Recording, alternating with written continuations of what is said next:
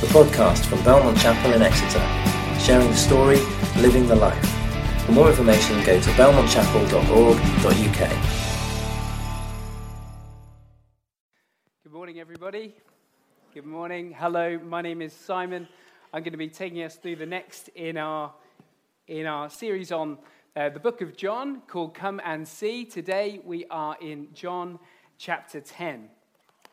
Last week we were in John chapter 9. Gemma took us through that. You can catch up with it online through our YouTube channel or via a podcast. Jesus has just opened the eyes of a man born blind. It should have been a day of great joy and delight. It should have been a day of light and of life, but instead it was a day much like the video we've just seen. It was a day of fear and intimidation, a day of accusation and persecution. The newly seeing, newly believing man of John chapter 9, just like Ayuba, is dragged before the authorities. The newly seeing, newly believing man is dragged before the authorities not just once, but twice. And in this chilling scene, this dark, chilling scene, his wider family are then brought in by the authorities too, identified, intimidated, and threatened. That newly believing man speaks in favor of Jesus, and consequently, he's thrown out. He's thrown out of the synagogue, leading to social, religious, financial isolation. Here we see how political and religious authority, they darkly come together to attempt to overcome and suppress, extinguish, and defeat the light of the world. That's the reality for the newly seeing and newly believing man of John chapter 9. As we just heard from Emma and Paul, that's the reality at play for brothers and sisters across the globe today in locations where following Jesus costs the most. That's the reality for Ayuba in Nigeria today, isn't it? Well, that's the background for our passage this morning. That's the background of John chapter 10. There is absolutely no chapter break between John chapter 9 and John chapter 10. This is the continuous speech of Jesus. And in many ways, all that we're about to say in John chapter 10 is of great comfort and strength for the persecuted church. But we are going to see that it applies just as powerfully and just as relevantly into our lives today. So let's take a look together, John chapter 10, and starting from verse 1. This is the continuous speech of Jesus. To open your Bibles or take a look at the screen and let's read together. I will read. Jesus speaking. Very truly, I tell you, Pharisees, anyone who does not enter the sheepfold by the gate, but climbs in by some other way, is a thief and a robber. The one who enters by the gate is the shepherd of the sheep.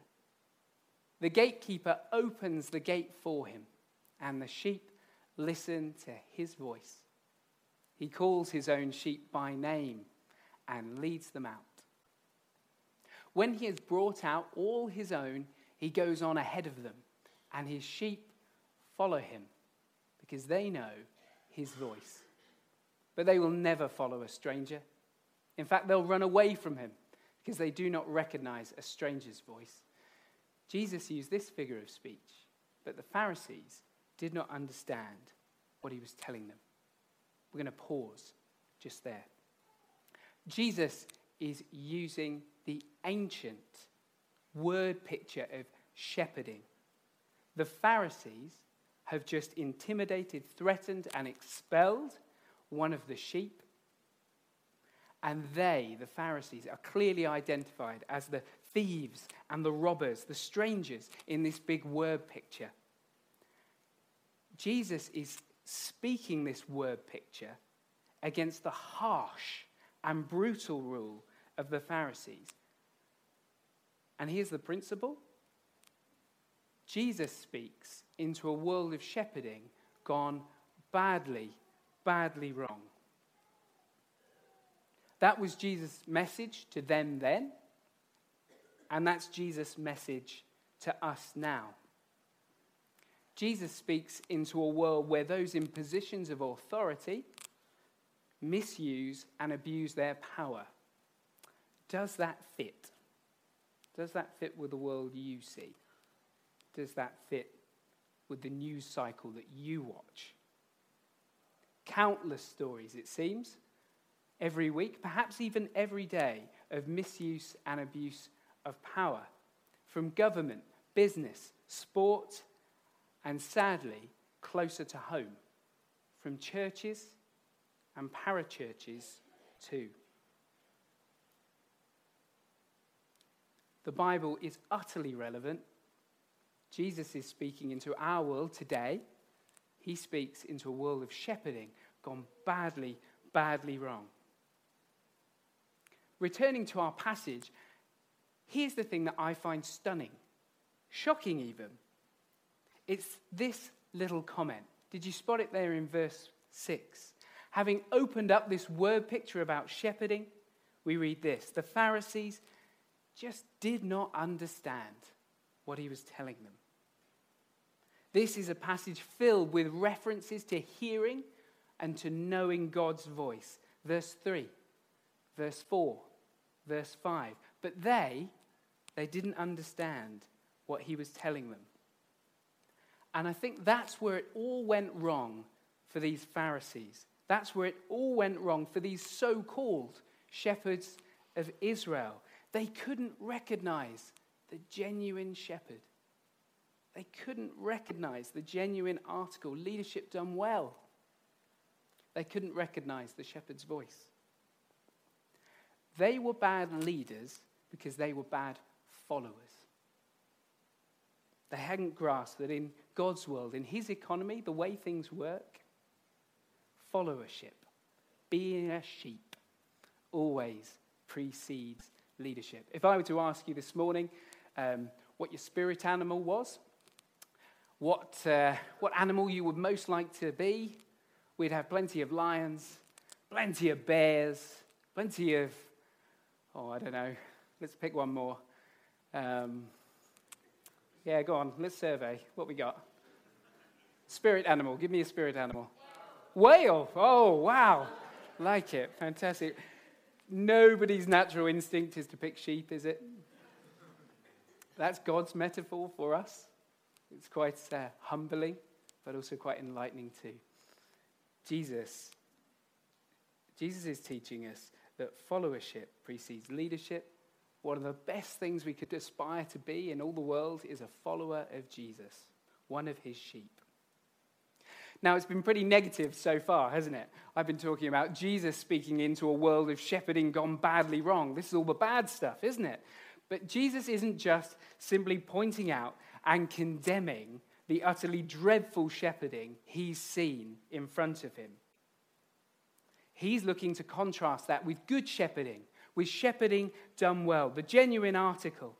And the word picture of shepherding is just woven throughout your Bible. Think of Abraham, Moses, David, all shepherds. Think of the prophecies of Isaiah, Jeremiah, and Ezekiel. In fact, if you come along tonight and you're looking to hear more about Open Doors and hear from Emma, you're also going to hear Megan preaching on Amos. Amos manages to combine the two. He is both a shepherd and a prophet. The word picture of shepherding is woven throughout the Bible. Just think of Moses, staff in hand, out in front of the people, leading the people through the sea, the Red Sea. Think of David, having lived the shepherd life, now speaking of the Lord as his own shepherd. It should have been, to the Pharisees, it should have been painfully clear, yet no one understands him. No one understands Jesus, the greatest teacher in all the world, and his parable, his teaching has fallen flat. No one gets it. No one understands him. Imagine that. Imagine that. Now, here's what I want to show you next. Here's how Jesus makes the penny drop. Here's how Jesus brings understanding.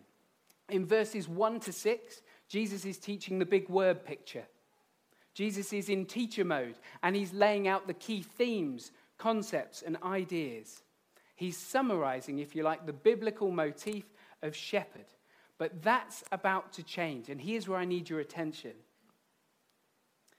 There's something different about to happen, something more direct, more personal, more compelling, more engaging.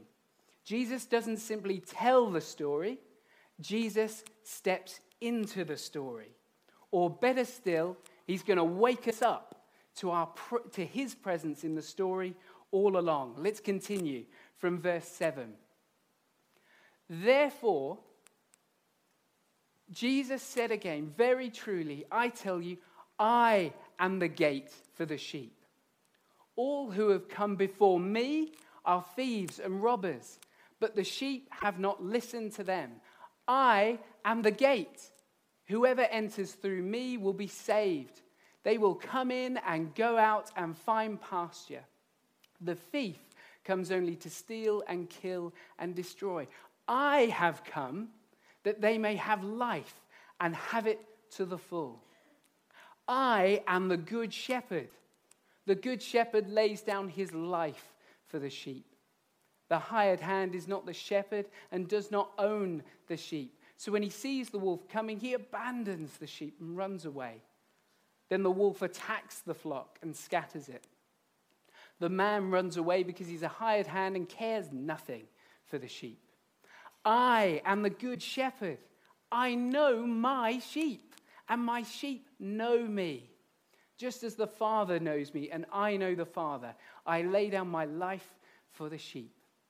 I have other sheep that are not of this sheepfold. I must bring them also.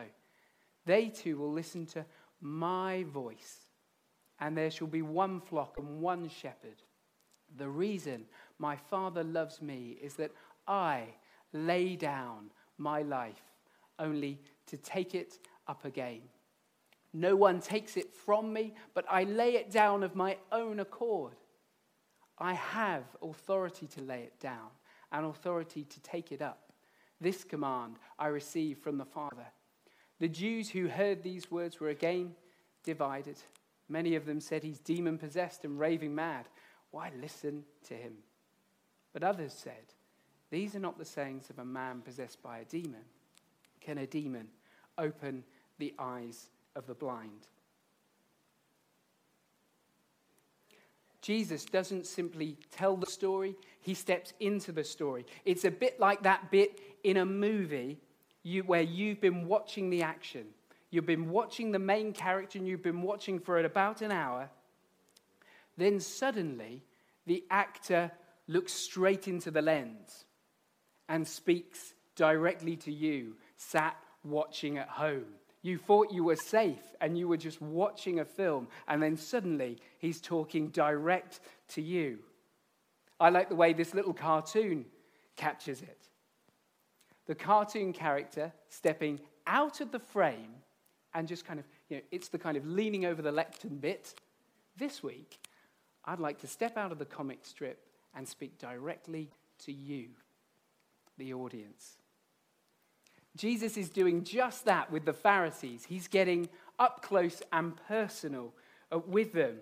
Jesus has stepped into a world of shepherding gone badly wrong, and he shows us right up close what good shepherding looks like. In fact, he shows us the good shepherd himself. Did you spot that? He's being very, very, very clear. He's claiming to be the good shepherd, standing in the long line of Abraham and Moses and David, fulfilling the promises of Isaiah and Jeremiah and Ezekiel. And the impact of all of this is verse 20 and 21 to leave his hearers divided, with some against Jesus, verse 20, and some for him, verse 21. A few moments with Jesus, and sadly, you come to realize that the comfortable middle ground that we love to enjoy day by day, part in and part out, is a complete illusion. He's pressing for a decision. And that's what this gospel is all about. Light and death, life and death, light and dark. No beige, balanced nuance, unfortunately. So what do you think? Do you recognize his voice? Do you recognize the shepherd's voice? The Lord's my shepherd. Is he yours? There are so many voices we could be listening to today. A podcaster, a YouTuber, a political commentator, whoever's in your ear all the time, whether it's wellness or productivity, dating or finance, whatever your particular topic is. Are you listening to the shepherd's voice?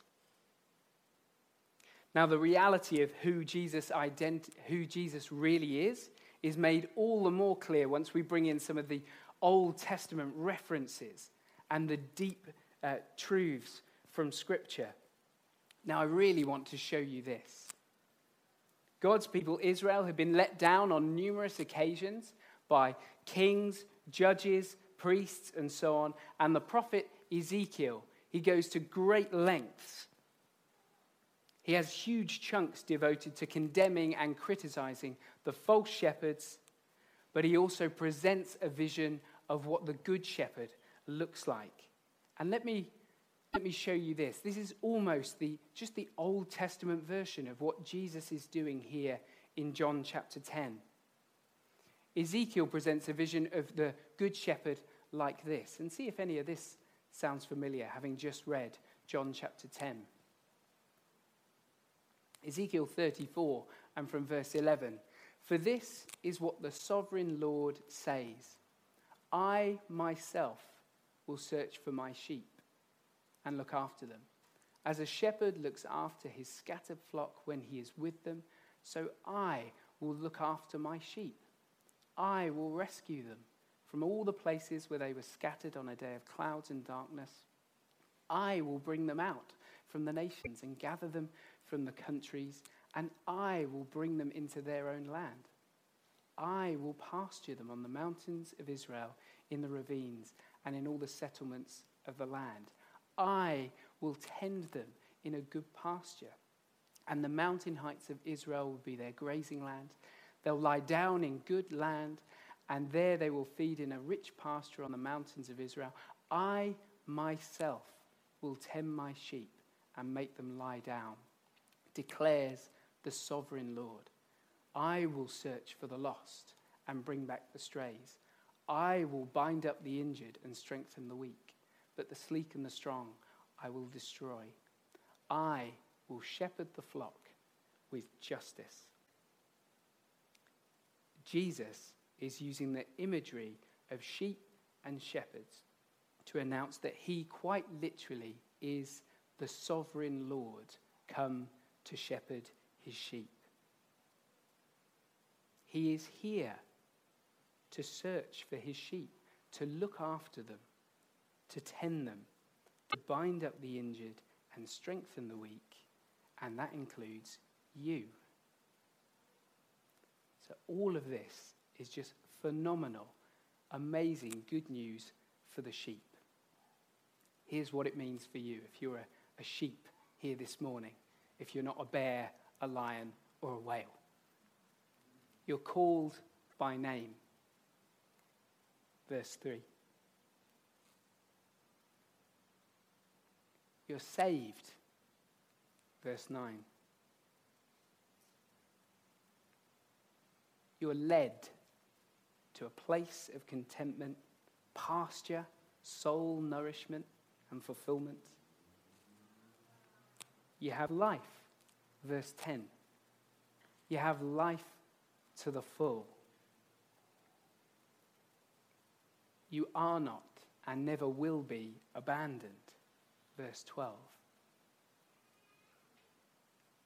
You know and you are known. Verse 14. These are all of the vital truths and that we grasp and we go to when the realities of life hit. There's a reason why during the pandemic, one of the most powerful things we did as a church was just get everybody to sing "The Lord is my shepherd" into the camera and paste it all together into a song. This is where we turn to the Lord as our shepherd in times of sickness, job loss, loneliness, bereavement. I imagine even it is the place we will turn in our own death and dying. The Lord as our shepherd.